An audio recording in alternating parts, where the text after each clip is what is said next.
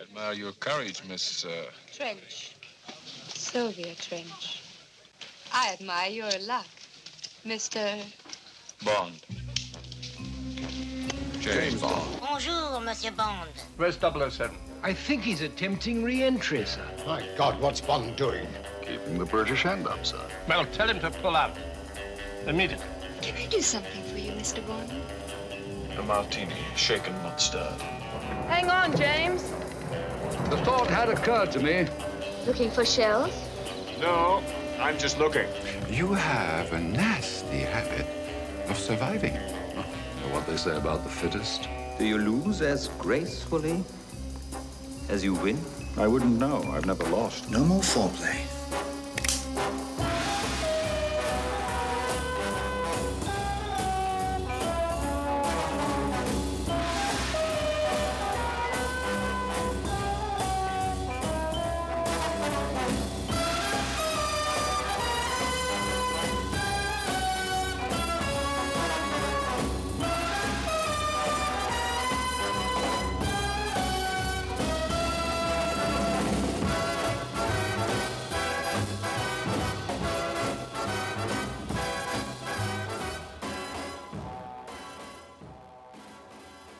Hello and welcome to a new episode of Bond Backwards. My name is Anders Holmes of the Holmes Movies Podcast. I'm joined by 000 Adam over in America on the Zoom. 000. Triple That doesn't zero. even make any sense. Hello. How are you? Fine, it's snowing. It was snowing here too. It was nice. Yeah, it is winter after all.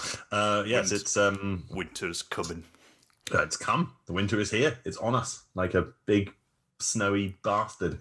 Yes. But yeah. I hope you guys who are listening enjoyed our episode where we talked about On Her Majesty's Secret Service. That was really a good, fun episode to talk about in regards to its relationship in the James Bond franchise. And so, was that a glitch, or did you just have a moment? I had a little moment. I slurred. Sorry.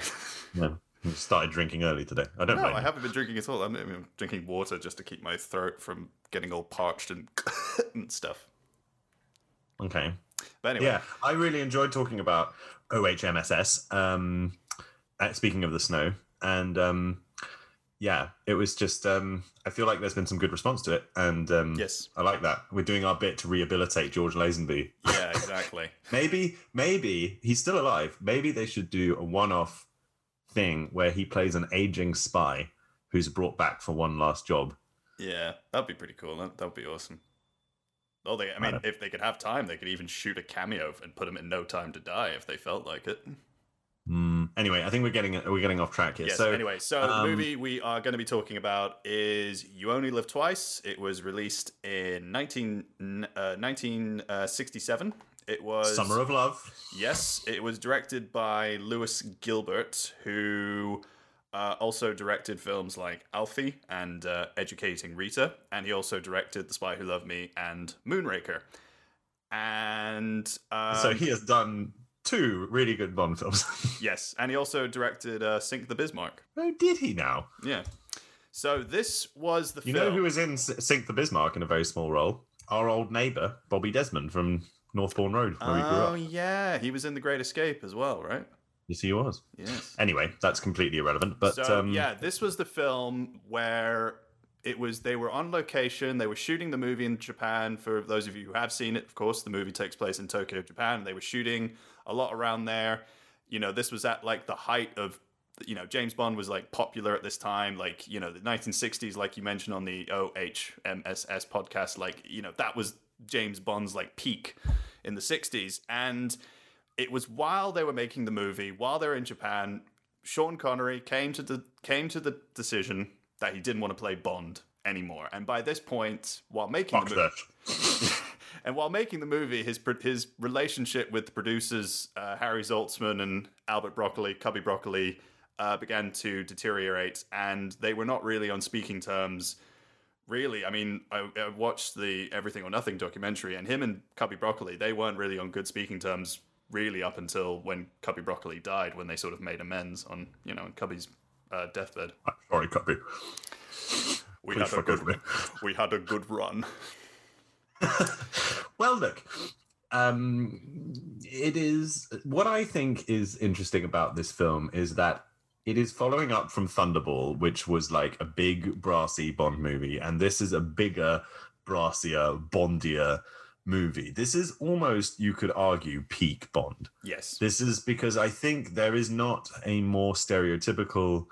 If you think about the Austin Powers piss take of Bond, I don't think you get close to achieving the full scope of hitting all of the beats until The Spy Who Loved Me after this film, because and actually this is probably On Her Majesty's Secret Service aside, every other film after this is not as great until The Spy Who Loved Me. So it is it's just like it is a full like best of greatest hits in terms of like James Bond stuff, like gadgets, women, racism, locations, action scenes, crazy schemes, music, villainy. It's just Yeah, I mean, because Thunderball was like a really big film. I think, they got a big budget and stuff. And I think with this one, they went even bigger. They went to Japan, shot there, and they built this huge volcano set, which could be seen for miles from what I from what I saw on the internet. And of course, this is where you have your first question for the global authorities, the United Nations, the CIA, British intelligence.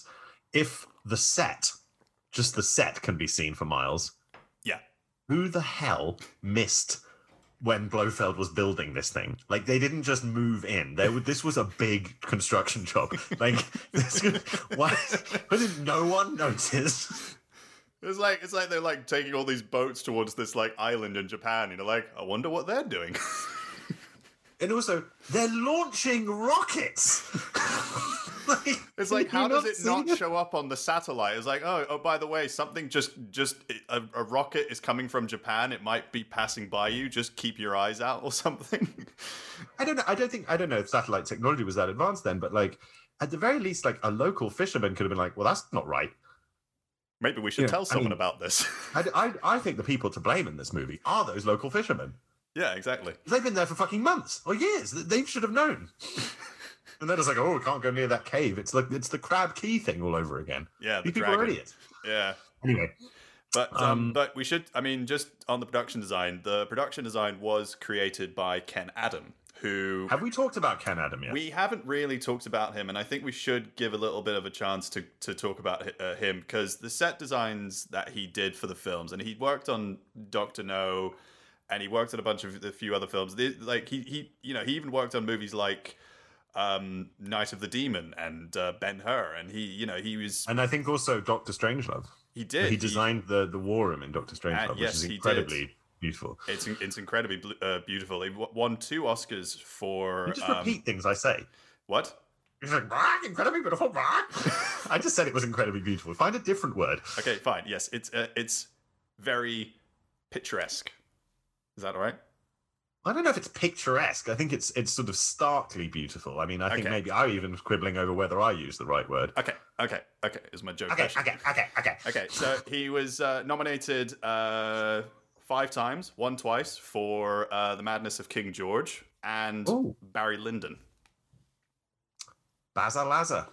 That's great. So he died around the same time that George Martin did, the Beatles producer. And I remember saying at that time, it's like these two people who played probably a sort of slightly behind the scenes role, but nevertheless a really important role in kind of establishing two icons of the 60s.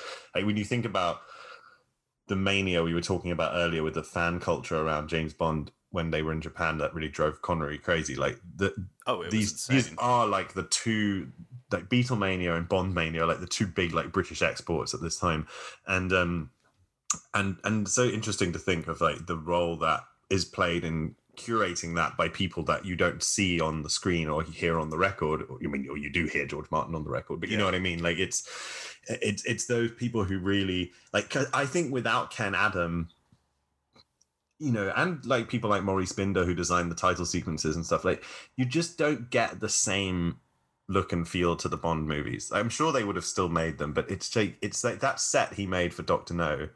Yeah. All of those sets he made for Dr. No, the stuff he does in Goldfinger, the stuff he does here, it's just like, it's so Bondy. Yeah, I know. It gives the films a sense of identity almost. And I mean, he did it again with The Spy Who Loved Me, with the big tanker ship with all the submarines and everything like that. It's such a great set. Beautiful. Yeah, I just love that. That's like a childhood dream of like a big toy, you know? Yeah, I know. It was amazing. And I think it just gives, when we talk about films and stuff, we always talk about like the director or like, the actors or the writing and things like that. But we never really talk, most people don't really talk about like the production design and going into like making that world and making it seem believable. I think it's amazing. And I think it's that strange thing around film culture, and I don't want to go too far off track here, but where we think of films as ultimately, I think we don't want to think too much about the artifice of filmmaking. Yeah. We love just being wrapped up in the dream of it. And that's why I think star culture is interesting, because we obsess over actors and celebrities. I mean, especially actors, occasionally a director like Hitchcock, but mostly it's people who are actually on the screen. We obsess over them and we invest in them values associated with the characters they play on screen. And Hollywood knew that, and they exploited that in the days of the studio system. Yeah, and would create this image of around their stars. And it is just interesting that the stuff they do obviously is very important. There wouldn't be a film without an actor, but you could make a film without an actor if you want. You can make just a film of grass or whatever. You could basically a Terrence Malick movie, and you can you can. It is this thing of like, those guys in the monkey suits are, they're great and all, but it's like the whole thing doesn't happen without the Ken Adams and without the the Roger Deakins and these people who often just don't get the credit. And I know this sounds like really, I mean, this is a film podcast and there are people listening being like, of course they get the credit. I love Roger Deakins. I love, Edith Head or whatever. But it's like, I think for the vast majority of people, they don't really think about that when they go and watch a film. Yeah, exactly. I think that's very well said. So Ken Adam. It's always good to talk about someone called Adam.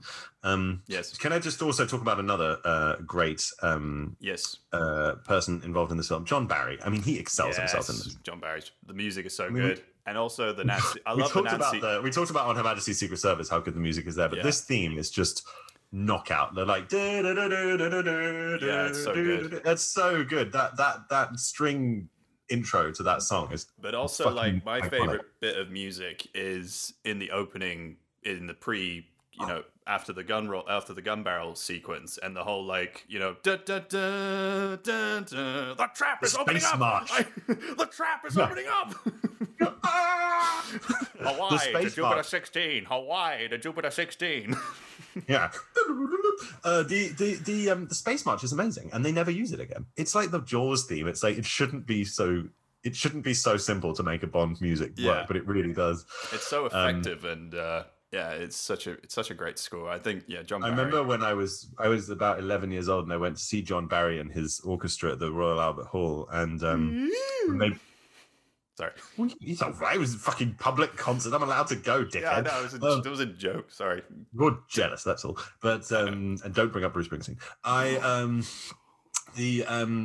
was when they played the Space March, I was looking up at these like big baffles they have in the ceiling of the Albert Hall that are like circular, and I was thinking like they look like UFOs, and they had this great thing where they had all this lighting going on. It was very cool. It was a great moment. But yeah, I mean the music in this, and then getting Nancy Sinatra in to do the song. That's my favorite. I think that's actually my favorite of the Bond themes. The You Only Live Twice. It's so good. I like it. It's very, very good. I mean, for me, it's got to be Goldfinger still, but and actually, like I've got to say I love that instrumental theme for On Her Majesty's Secret Service so much, but.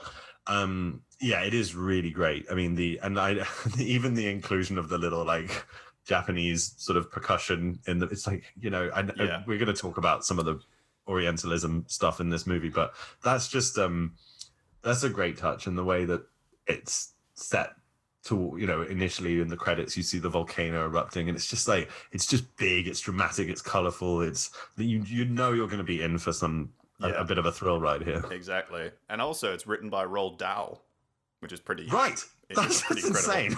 It's like, that's absolutely crazy. Yeah, I think, Roald but he fucking also Dahl does the screenplay. Yeah, but the film that they did after this, which was also another, I think it was a Broccoli and Zaltzman film. That was a Chitty Chitty Bang Bang, and that was written by Ian they Fleming. did produce that. Yeah, they did produce it, and that was I didn't realize, but the book was written by Ian Fleming. That's amazing. I didn't know about that.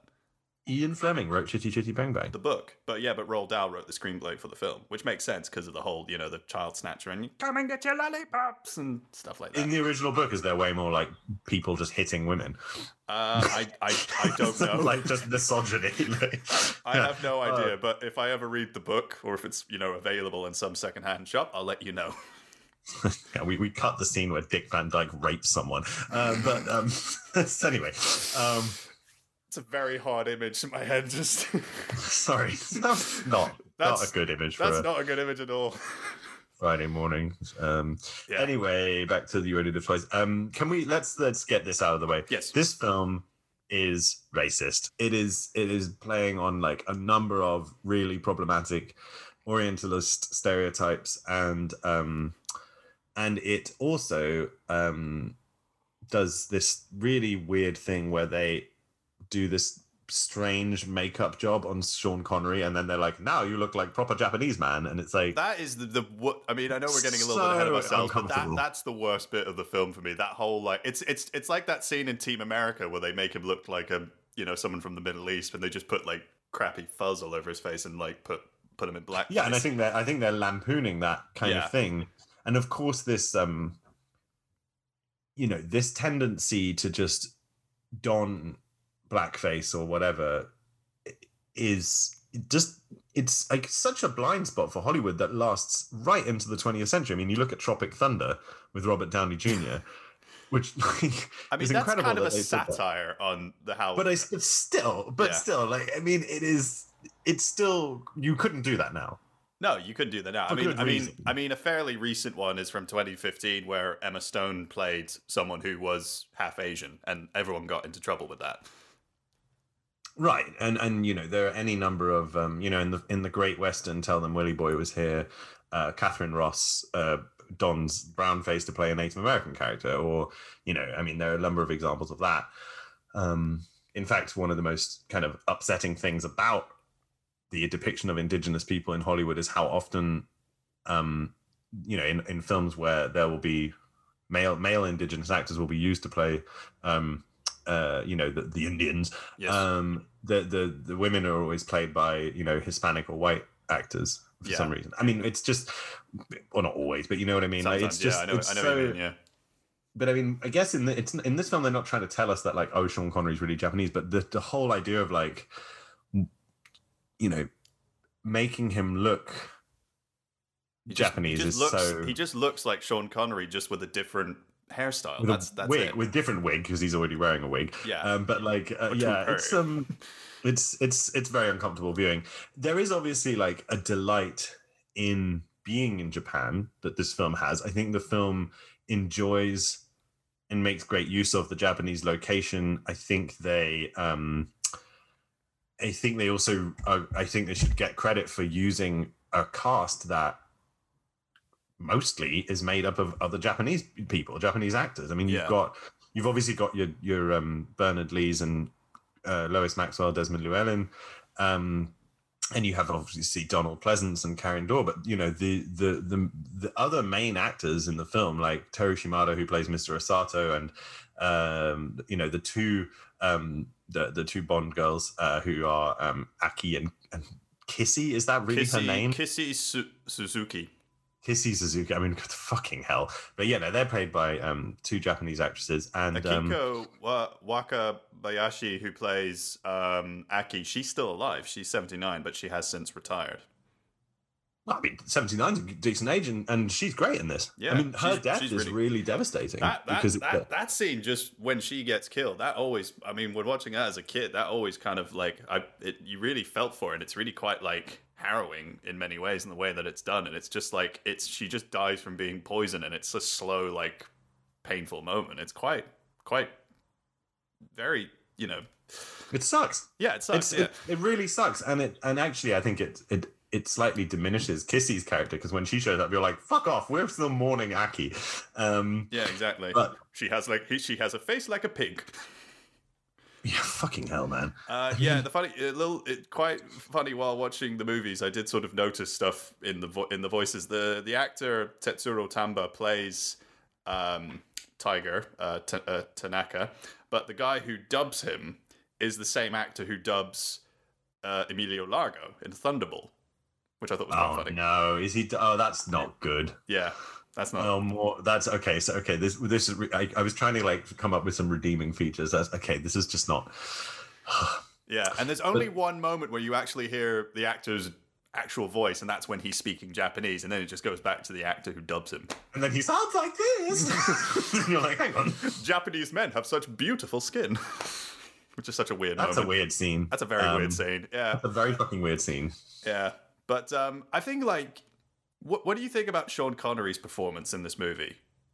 Just because I feel like it's in the same wavelength with Daniel Craig and Spectre. You can kind of see he's bored and kind of has one foot out the door in some ways. Yeah, agreed. I don't have anything to add to that. He seems checked out in this film. Yeah, I think you can almost see him, like from Thunderball to this, you could just see him like age quite drastically. I don't know, it's just very sort of like how much this like wearing like this whole franchise on your shoulders and being that, you know, being James Bond and having people chasing after you, like, you know, even in this film when they were making it, you know, they had to go on TV and, you know, Zaltzman had to basically say like, he's here to work, like we need, you know, we're here, give us our space kind of thing.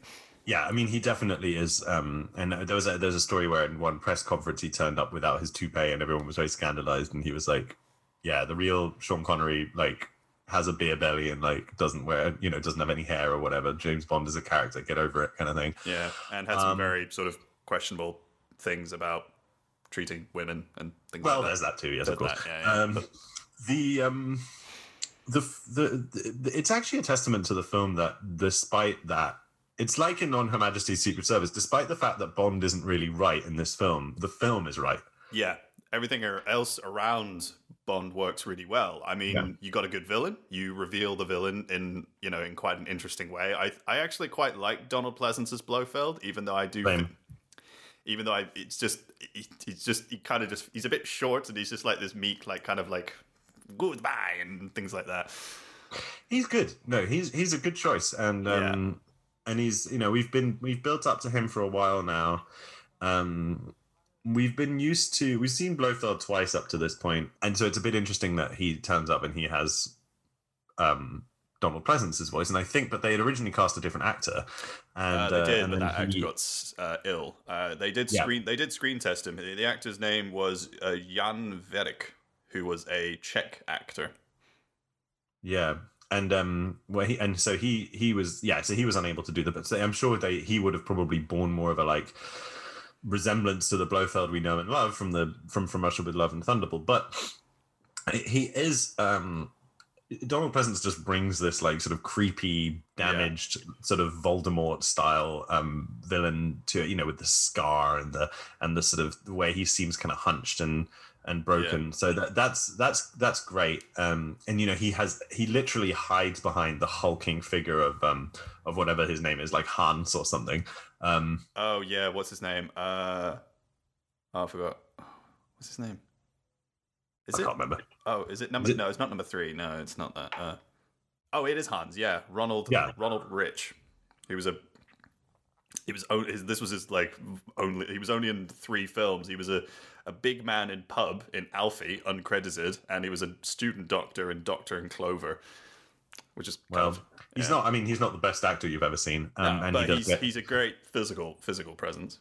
Yeah, and he gets chomped by piranhas, and he's so you know, Blofeld is like he's a weak man who hides behind a lot of the trappings of power and a lot of like, you know, violence and stuff. And I think actually that is very compelling as like as a characterization. And yes, I mean he's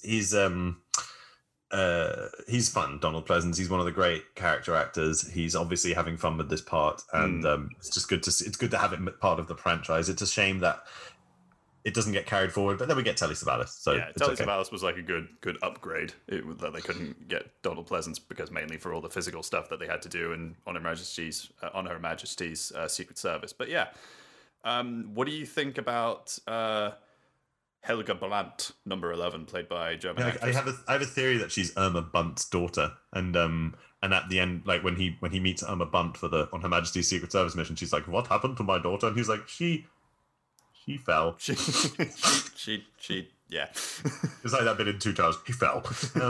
Well, yeah, I did not kill her by throwing her into the piranhas. Yeah, I mean she's fun. There's that great scene where he undoes the dress with the torture knife scalpel thing, but then he lets her put him in a plane and nearly like crash him into the ground, which is very stupid. Karate chops the wood that's keeping him in the plane. But let's be honest, one of the best female characters in the film is Little Nelly. Yeah, I love the plane. It's so cool. And it's a great introduction to Q. Yeah, that's such a good moment. And it's such that whole like sequence with the helicopters and everything, and just the build up to it, where you see the helicopter shadow and you see them all around. It's a little. I think in World Is Not Enough with the ski things on with the parachutes. I think that's kind of a reference to that and stuff. Yeah, I think so. I think, and it's amazing that I think it's called like a gyrocopter or something. Whatever it is, Little Nelly. It's amazing that he's able to take them all down, and of course he uses every single gadget that is described in the when Q is showing him how to use it, and it's so great that it comes as a kit. It was a very popular model kit, I think, after the film came out. Airfix did a version of it, and nice. So, I think it was very popular with like modeling enthusiasts, and it just is like such a dream of like, imagine being able to fly around in this thing that's just covered in weapons, you know. And yeah, I mean, so it really has that Boys with Toys quality, and I think it just nails it. It's one of the great Bond gadgets, and it's funny because there are some good car sequences in this film, but they're mostly done when, mostly Connery isn't driving. It's actually Aki who like picks him, rescues him a couple of times, and saves him twice in the same place. Funnily enough, right, yeah, she's always there outside the Osato building, and good to see Charles Gray. Yeah, he's really that's stirred, not shaken, I'm afraid. Yeah, Henderson. He's it's Charles Gray is one of those like actors who's fun to watch in anything, and it's a shame that he then his next entry is in Diamonds Are Forever, which is such a turkey, but he adds he's actually perfect for this role, kind of the Englishman who stayed in Japan and kind of become like really absorbed the culture, and like where he wears his yukata, and like his house is covered in objects. It's like that classic kind of fading British Empire figure, that the sort of the guy who's gone out and, as they used to say, gone native. So it's he's such a perfect creation of that world.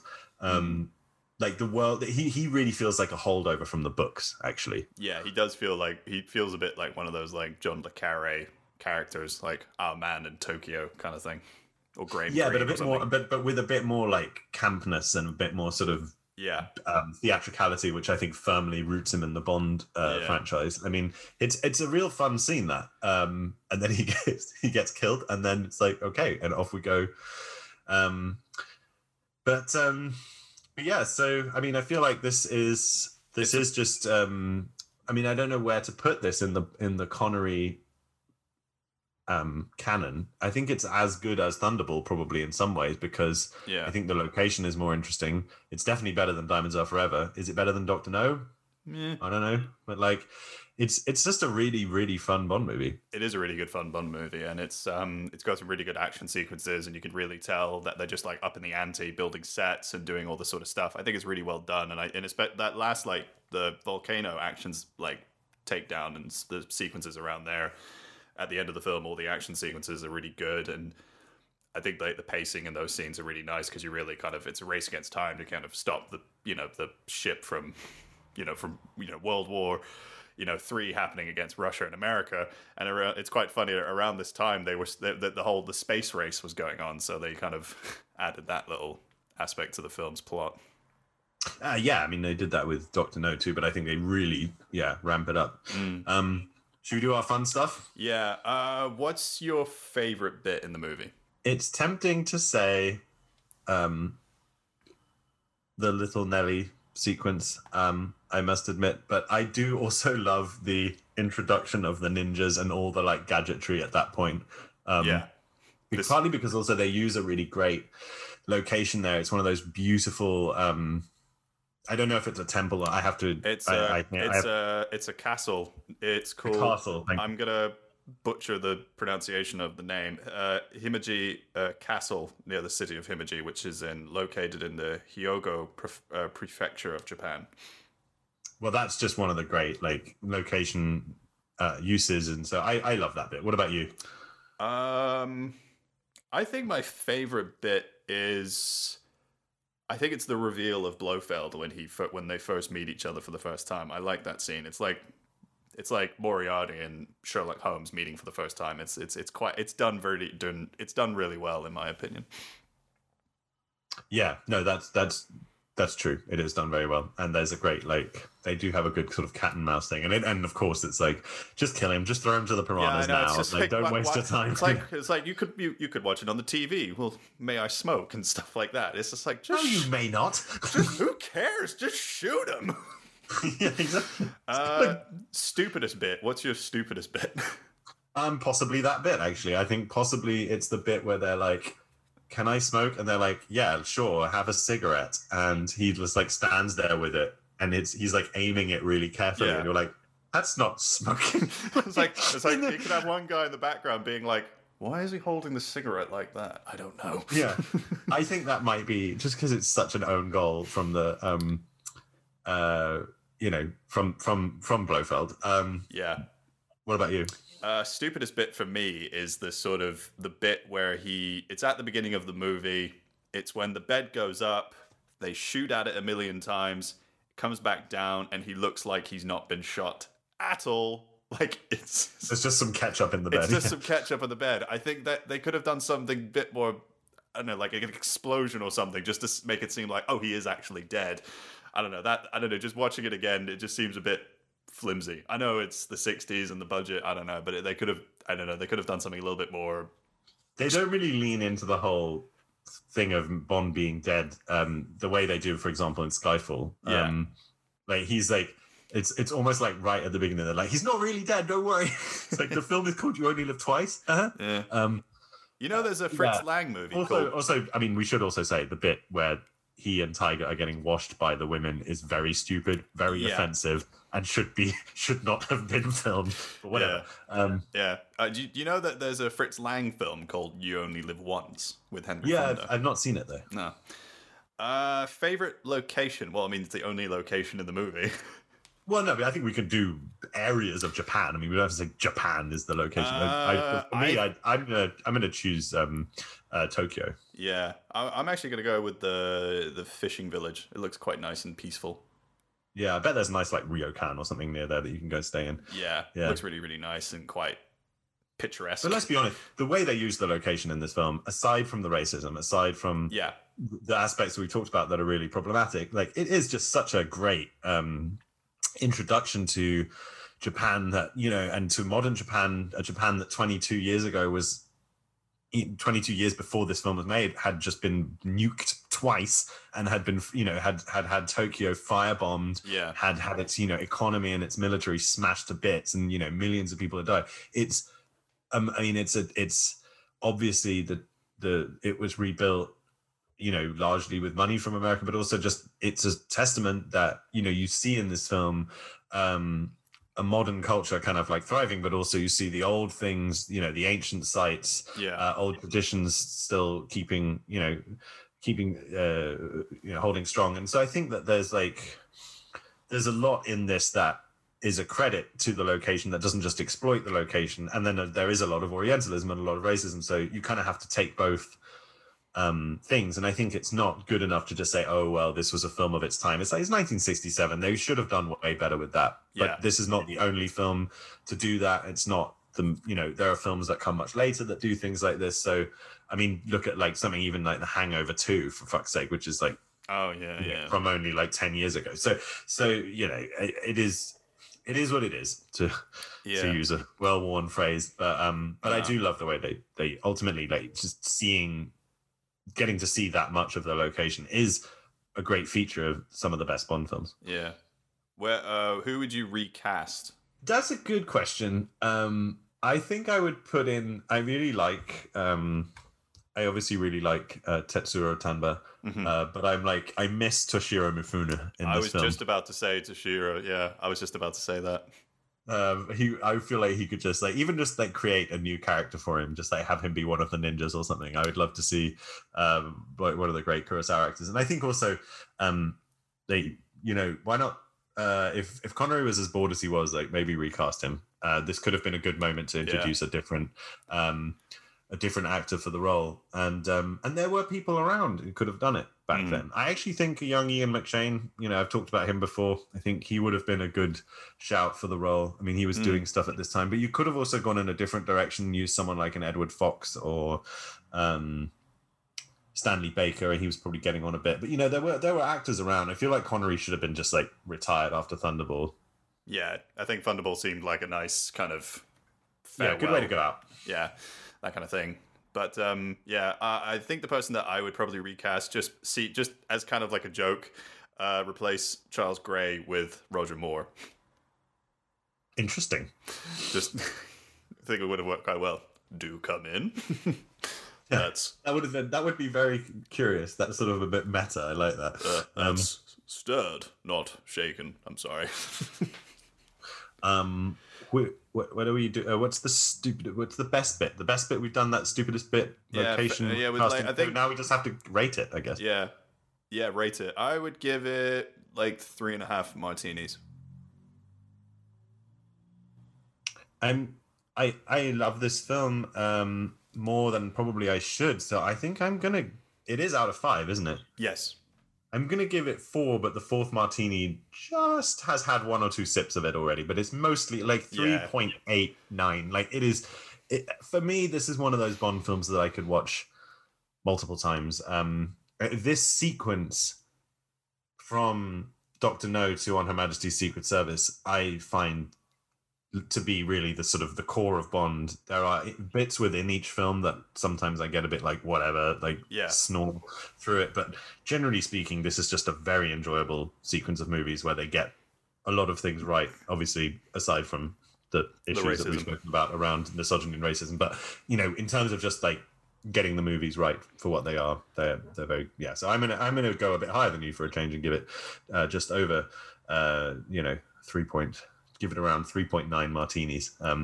Nice.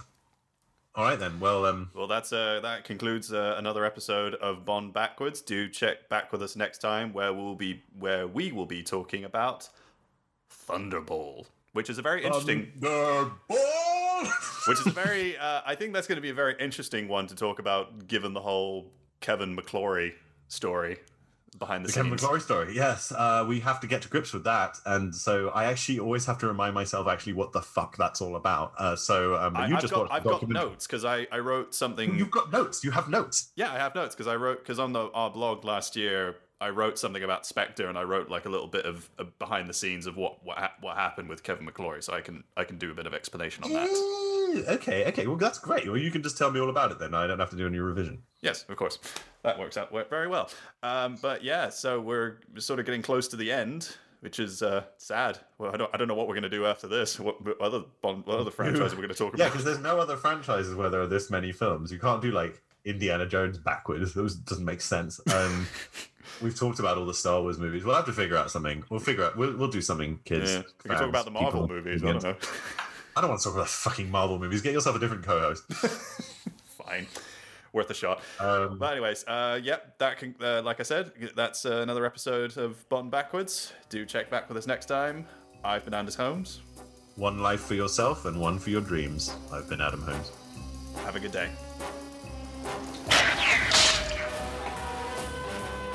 Stinging in the rain. That's not funny, 007. Where's your butler friend? Oh, he blew a fuse. Shocking. Where's Drax? He had to fly. Positively shocking. You missed, Mr. Bond. I think he got the point. Right idea, Mr. Bond. But wrong pussy. You're not thinking that. I sure am, boy. You expect me to talk? No, Mr. Bond, I expect you to die. Goodbye, Mr. Bond. It's a Smith & Wesson. And you've had your 6.